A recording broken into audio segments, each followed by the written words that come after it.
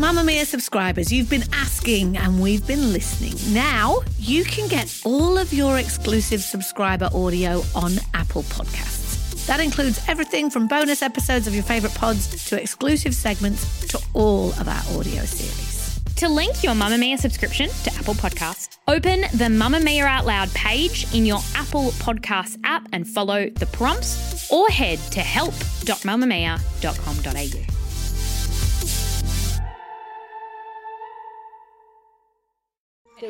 You're listening to a Mamamia podcast.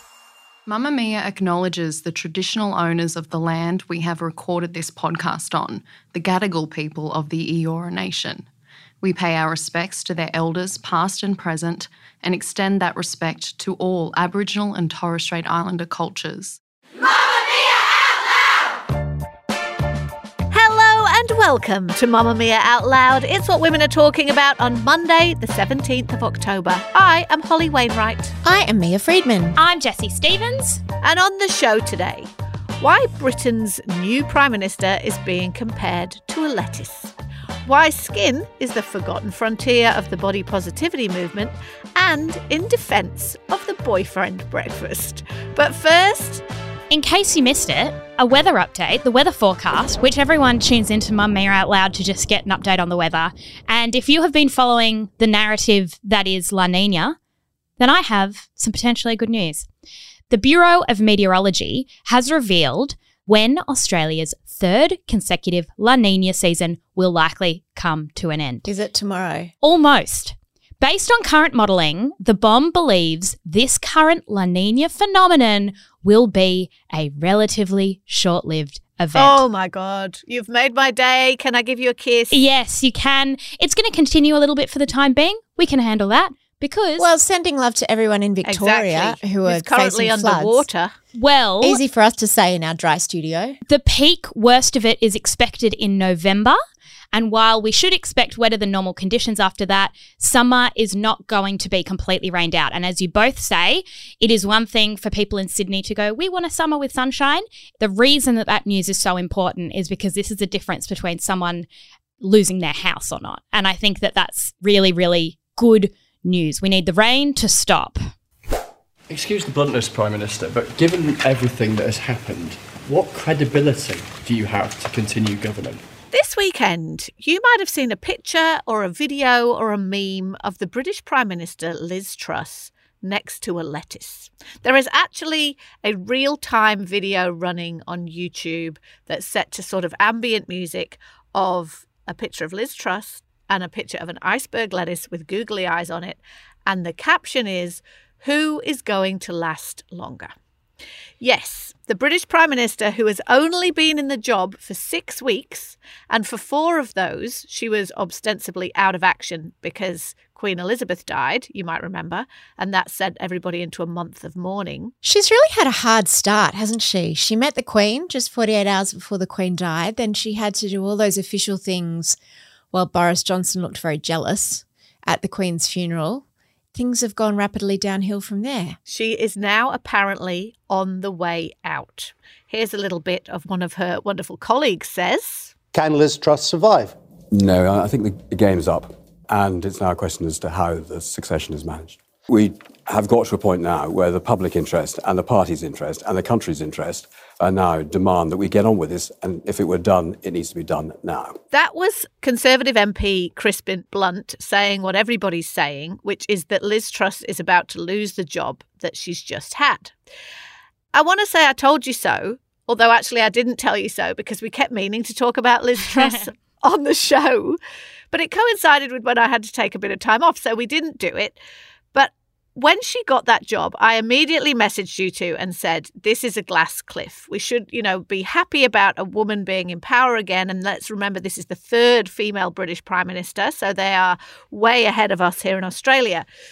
But like Theresa May before her, she had been handed an almost impossible job. Now, the notion of the glass cliff is when a woman is given a top job at exactly the most precarious moment when everything is about to come tumbling down and she can take the fall. What did she do? So I've been hearing all these things about this terrible decision she's made and something about the value of the pound collapsing and the economy. And then she let falling go apart. a person in her team. The Chancellor of the Exchequer, which sounds like a character out of Hogwarts. Yep. So for a start, Britain is in a god-awful mess at the moment, financially in particular, in a lot of debt, like almost twice the amount of debt to GDP that Australia is in post-pandemic. So a lot of debt. A lot of its institutions are crumbling, from public transport to the NHS, and there have now been 12 years of consistent Conservative rule. So people in general are pissed off and saying the same people have been in charge for a really long time and they're not fixing anything. So why does everyone keep voting them back in then? They don't. Well, indeed. Good question. Well, they do, because they've been in charge for 12 years. Yes, but this particular Conservative party has been in from Theresa May to Boris to Liz Truss. It's been that period that we had with Gillard and Rudd and the absolute chaos of leadership. The party itself is in complete disarray. They are. So someone has to take the blame for all that, right? The fact that nothing has been fixed in 12 years. We have to throw in the pandemic, obviously, the last 2 years of that. So whoever was going to be in charge right now has a very hard job. Now, Liz Truss, I don't want to sound unkind, but she is not the most impressive leader anyway. And there was some talk when I was in Britain just about the time she was about to be elected as the leader in waiting in August, that the fact that she was quite mediocre showed that there was a level of equality going on between the sexes, because mediocre men are always getting elected, and now there was a mediocre woman in charge. And things have not got any better since she stepped up to the cliff's edge. As you referenced, Jessie, on Friday she had to fire her Chancellor, and the Chancellor of the Exchequer is the Treasurer. Oh. She had a Chancellor called Kwasi Kwarteng, who had to step down on Friday after a mini budget that sent the stock market into freefall. And she's replaced him with one of the men who ran against her in the leadership contest, Jeremy Hunt. She's had to do U-turns on these tax cuts that she'd promised that seemed ridiculous to everybody, even those who'd benefit, because, as I mentioned, the UK government is in a ridiculous amount of debt at the moment. And the opinion polls are an absolute shocker. New ones released today say that if the UK went to the polls now, the Tories, the Conservative Party, would lose more than 200 seats, and it would be a landslide. Now, this is not Liz Truss's fault, back to what you were just saying. She's literally been in charge for 6 weeks. So it's not like everything went wrong in 6 weeks. But that's why it's a glass cliff. Well, hang on. She was the one that green-lit the mini budget that had a lot of tax cuts for the rich and that sent the markets into freefall. That was on her. Well, it is on her, but what I mean is the state that Britain is in right now, you can't lay all that at the feet of a prime minister who's literally been in charge for 6 weeks, right? But what you do need when you're a party that's struggling after 12 years are some people to blame shit on so that you can convince people that you're moving on.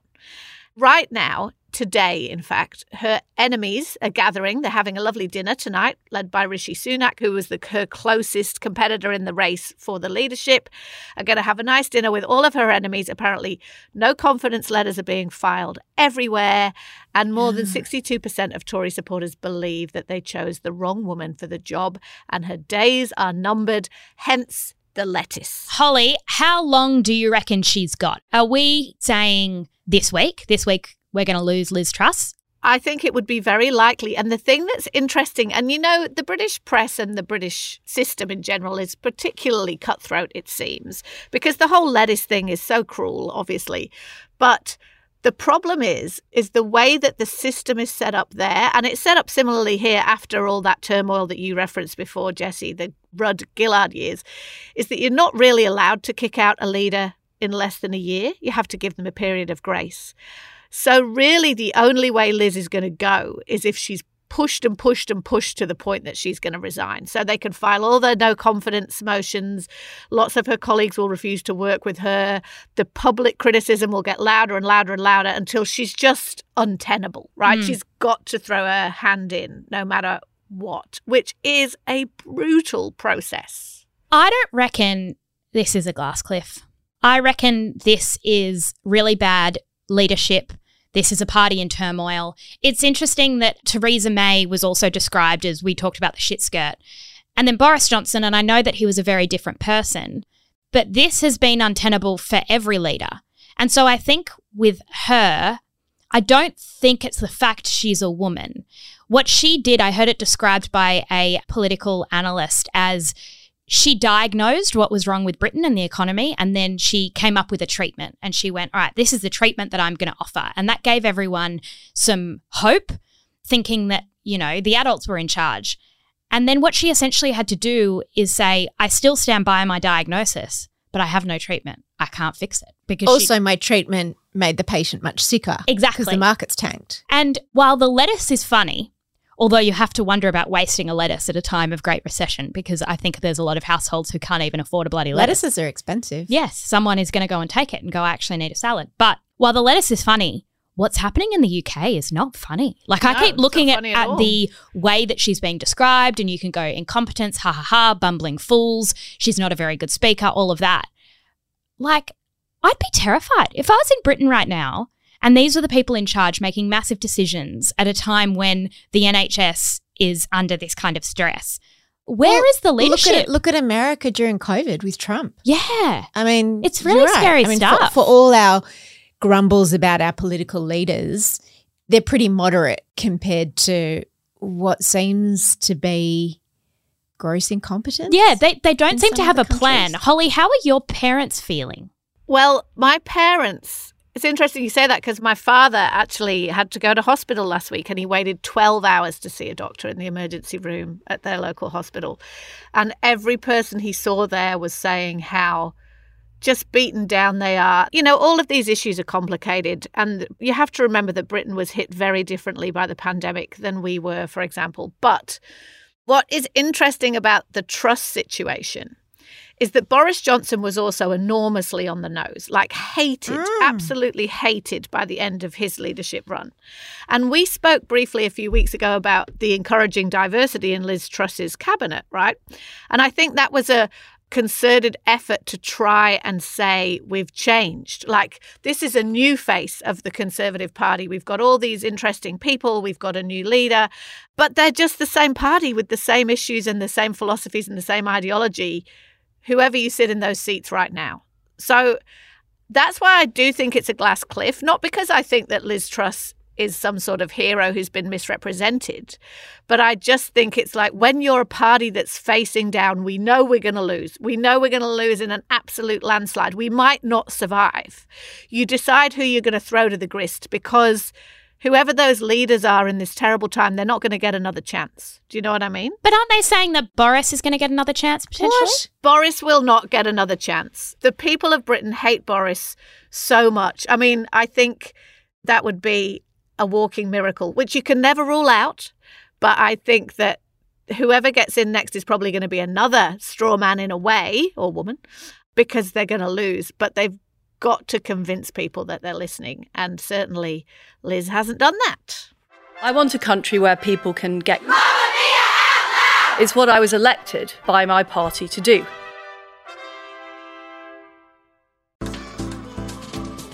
Move by Mamma Mia is the exercise app for anybody, anywhere.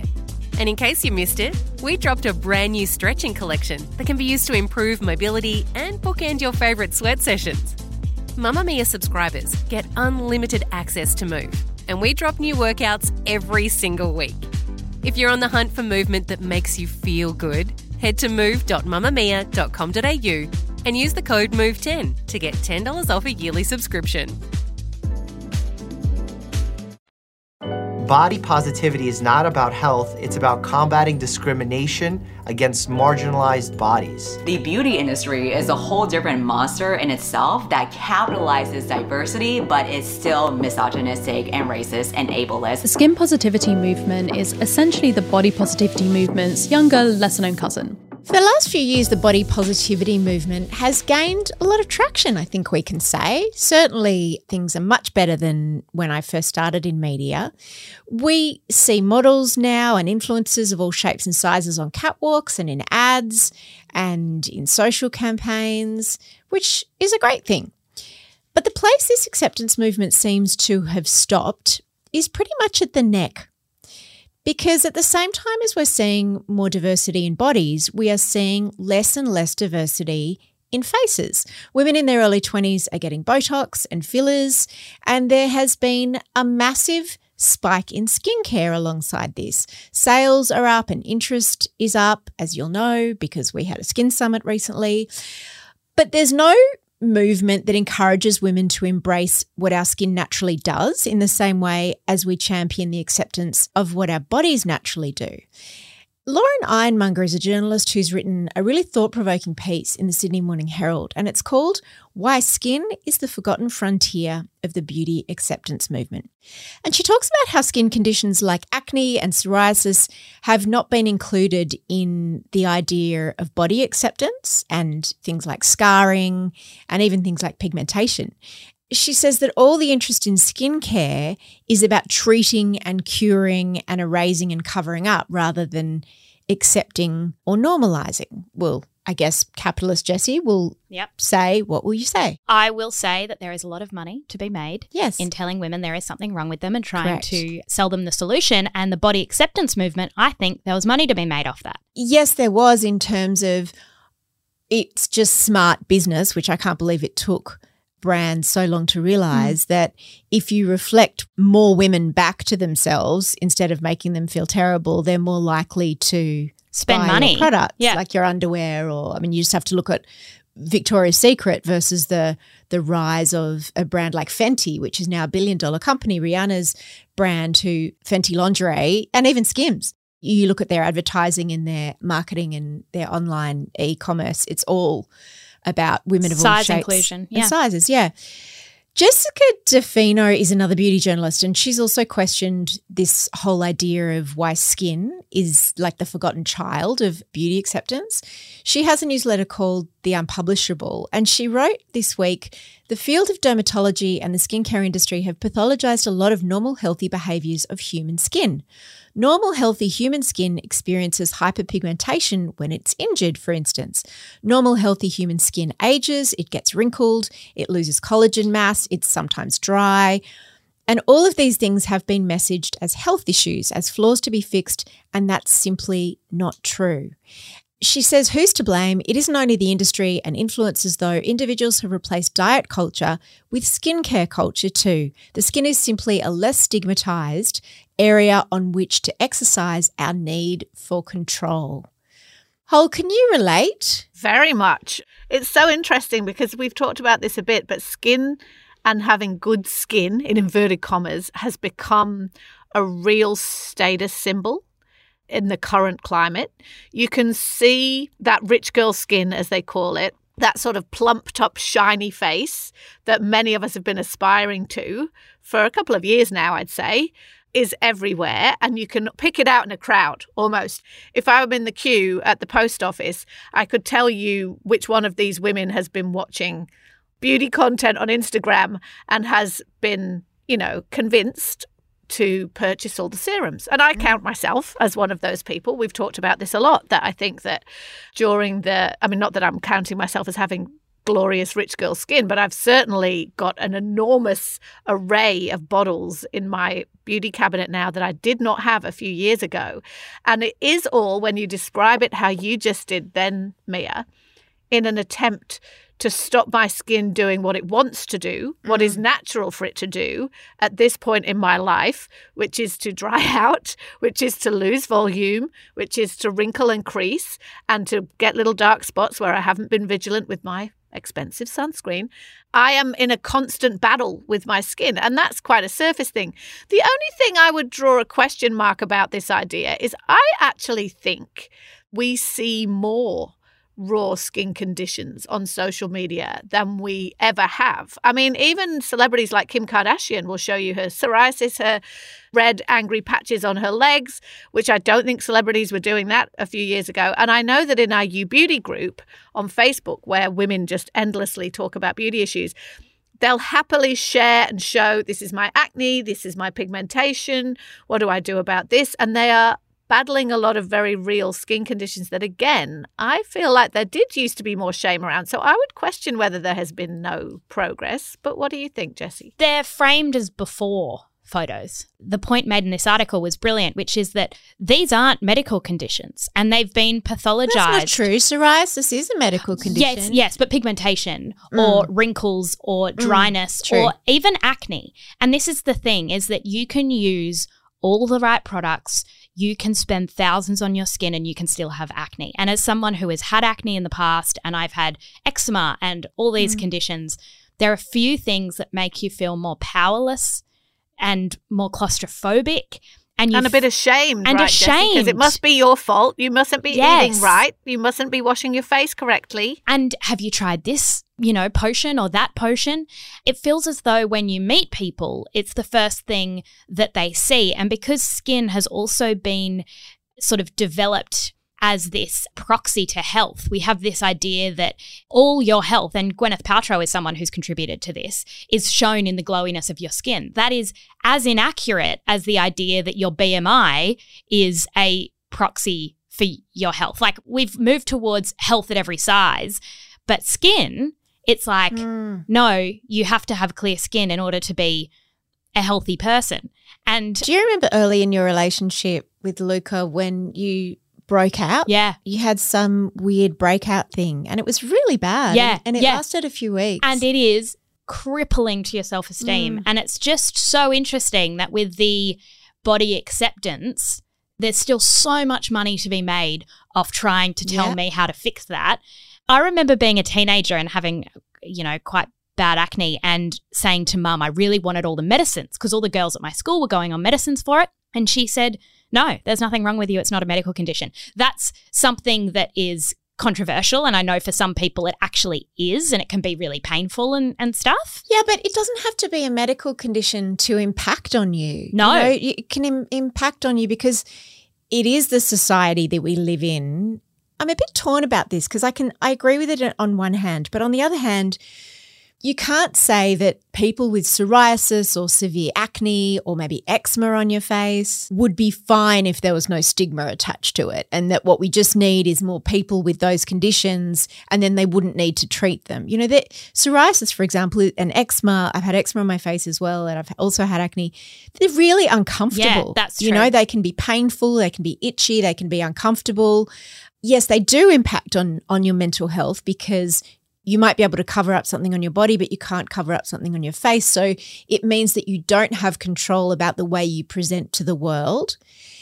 So I just think that it's a little bit of a scrambled egg that you can't just say it's exactly the same as the body acceptance movement, because what we're trying to say is with body acceptance and diversity and inclusion is we're trying to make that tent bigger and we're trying to make those beauty standards literally wider so that it's not just one type of body that's considered attractive or even acceptable. As that's happened, our vision of what is an acceptable, beautiful face has become narrower. I completely agree with that. And that's the part that I really push back on, this idea that a beautiful face has got to be one that looks ageless or 23 or has no lines and no pigmentation and no freckles, women with freckles. If there's been any improvement in acceptance, it's been around freckles. Because remember, Nicole Kidman used to have a face and body covered with freckles and now she doesn't. Jessica DeFino had this quote in that newsletter that you referred to, which was, body positivity didn't deliver us from beauty standards.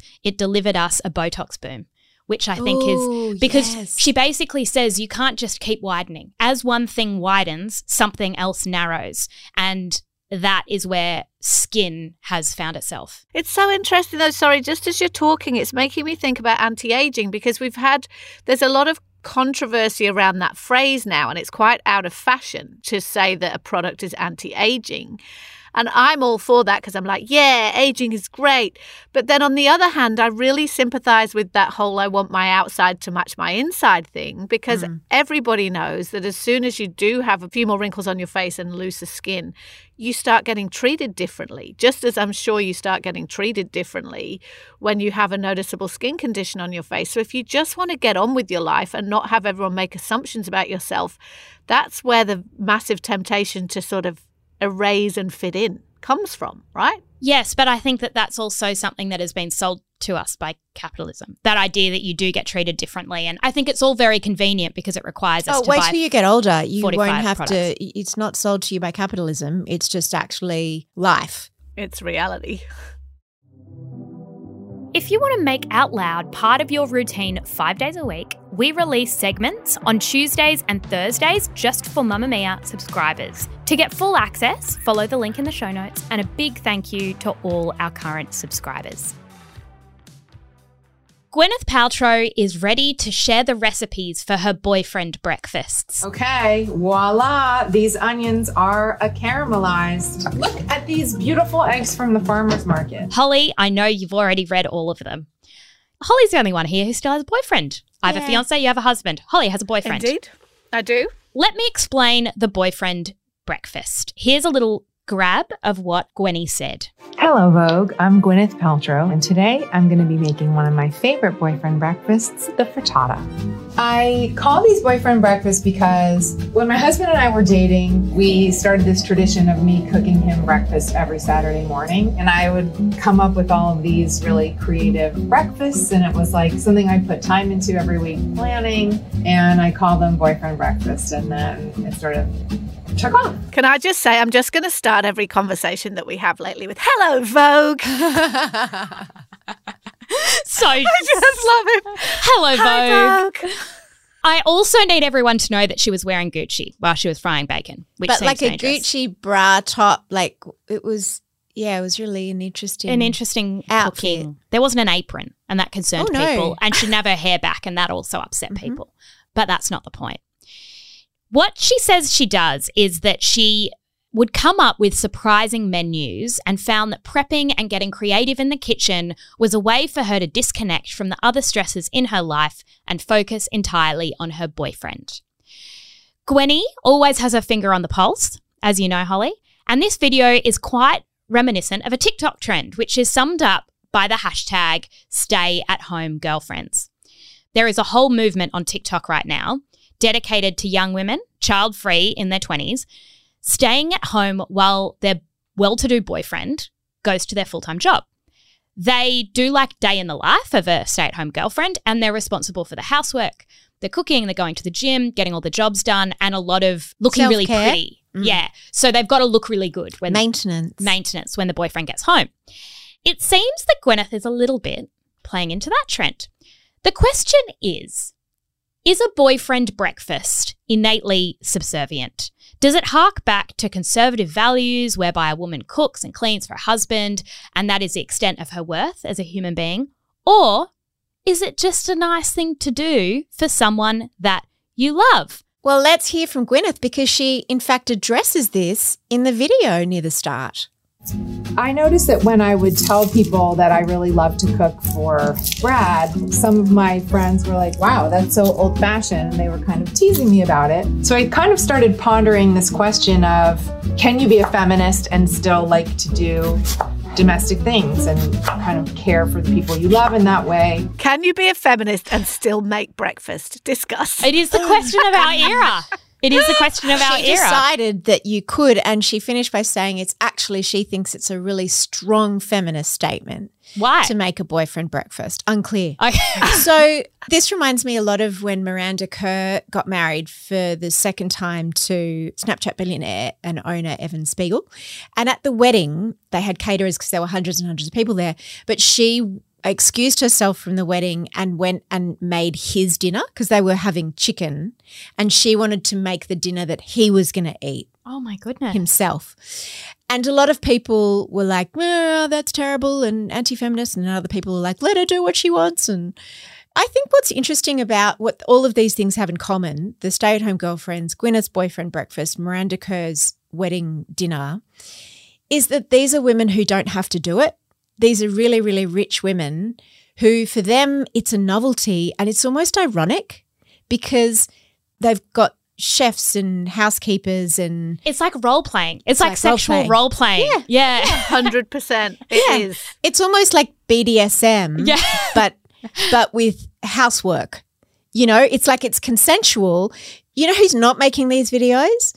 The women who have multiple kids who are in situations where it's expected of them, where they might be abused or shouted at if they don't do it, where they are not empowered, be working a full-time job, and yet because of their culture or because of their situation in their relationship or their religion, they are expected to do all of this anyway. So it's kind of like for the others, it's like playing dress-ups. It is 100% like playing dress-ups. And I was thinking about it this weekend because I have boyfriend breakfasts in my house on the weekends every Saturday morning, just like Gwyneth, except that my boyfriend makes me breakfast on Saturday mornings, always. That's a nice tradition. We have had this tradition forever that on Saturday mornings, Brent makes me an omelette. And it's my favourite thing about Brent. Maybe not my favourite thing about Brent. It's up there on the list of things I like about Brent, that I get my boyfriend breakfast on the weekend. People like that because they're like, oh, he makes you breakfast. Like, wow. And the thing is, A, that's ridiculous because, of course, he does. But also this problem here is exactly what you said, Mia, is there's no problem with a woman choosing to show her love through food or a man choosing to throw their love through food. It's got nothing to do with feminism. Yeah, exactly. It's got nothing to do with feminism. But also there is no issue with you doing that if you're choosing to do that. But for the vast majority of women in particular, cooking food is not an act of love that is something that takes time and has a lot of thought, but something that you just have to freaking do several times a day, every day, rain, shine, whatever, is feed everybody who's in your house. And so I guess that's why when my boyfriend makes me breakfast, it's like, oh, that feels like a lovely act of care. But even I get my hackles up when I see women doing this kind of stuff being celebrated. It's a little bit like, I remember there was a big stoush on the internet a while ago because a woman packed her husband's lunch every day. And a lot of people got really upset, me included, I think, who are like, as if she doesn't have a million other things to do. And I think it's because, like very many tropes that are gendered generally, it feels like if a man does that for you, if a man in a heterosexual relationship, if a man makes you your breakfast on the weekend as a treat for you, it feels weirdly a little bit subversive. Whereas for women, it still feels a little bit, well, that's just what's expected. You have to do it anyway. And so it reflects poorly on all the rest of us who do not want to do it. I reckon the reason we're seeing more of it too, it has more to do with class and with gender, because there is not a clearer class signifier that you are a rich person than being able to live in a sole income family. There's that thing about how in Western culture, having tanned skin means that you're able to go on holiday and therefore you're rich. Whereas in some Asian cultures, having really white skin means you're rich because you don't work in the fields. This just means you're rich. If you have the time to cook for your partner. Status. Yeah, like when she says, I spend the whole week planning and being really creative. For most women who are expected to provide meals for their family, it's a massive burden. That you're doing not a fun thing. Now, that doesn't mean whether you choose to do it or don't choose to do it has anything to do with feminism. Of course, making breakfast or preparing a meal or vacuuming or doing domestic chores is not contraindicative to feminism. I mean, it's ridiculous. It doesn't disqualify you from anything. But if there is no reciprocity and if it's just accepted of you, then it's not equal. There's also a theory that it's sort of in response to this hustle culture thing about having a slow life and going back in time because it's simpler. If you just have to make breakfast, the idea that Gwyneth wakes up on a Sunday and all she has to do is make, and that's not the truth, but that's how it looks in a video for Vogue, all she has to do is really focus on making breakfast for her boyfriend. That's a fantasy for most women. You kind of go, hey, that doesn't look so bad. Like the idea of getting up on a Sunday and having 45 things on your to-do list. And also it's cute. Like she's literally playing a role. She's wearing this cute outfit and she's a billionaire independently. She's created Goop. So like she does love to cook. Awesome. That's got nothing to do with feminism. That's just about what Gwyneth Paltrow wants to do. But I think saying that making a meal for someone or performing an act of housework is a strident act of feminism, I think that's just like blowing smoke up your own skirt, even if it is Gucci. You know what else is a status symbol? Cooking bacon while wearing Gucci. 100%. If I was doing this with no cameras, I'd use my finger, but I'm being very sanitary. Mamma Mia out loud! I've got a quick recommendation before we go. I am famous, well, I'm not famous for saying this, but I love a red lip these days. I do. It makes me feel confident. It makes me feel put together. I never used to wear a red lip when I was young. What's that about? I don't know. But anyway, now that I'm an older person, I've really embraced a bold lip. I even put it on when I'm at home if I'm working because it makes me feel together. But I'm really bad because I'm a wolf in the whole poodle and wolf matrix, which we've discussed on the show before. I'm really bad at putting bright red lipstick on. It smudges everywhere. It gets on things. It leaks into your lines. And I haven't got time for liners and lip primers and all this. So I am recommending this excellent Revlon lip crayon that I use all the time. That is foolproof, idiot-proof, wolf-proof red lip. So it is called Color Stay Matte Light Crayon because it's not one of those mattes that's really drying. You literally draw on your mouth as if you were drawing it on a cartoon, and it's a brilliant shade of red. I can't tell you exactly what shade it is because the stickers come off that I always buy, but it's really easy to use. It stays put, it's not sticky, and I love it. And that is my recommendation for this week. If you subscribe to the Outlouders newsletter, we link to all our recommendations at the end of the week. There's a link in our show notes. That is all we have time for on this episode of Mamamia Out Loud. It was produced by Emma Gillespie with audio production by Leah Porges, and we will see you tomorrow. Bye. Bye. Big thanks to anyone listening who has become a Mamamia subscriber. Subscribers get access to every podcast, exclusive videos, and all the great articles on Mamamia.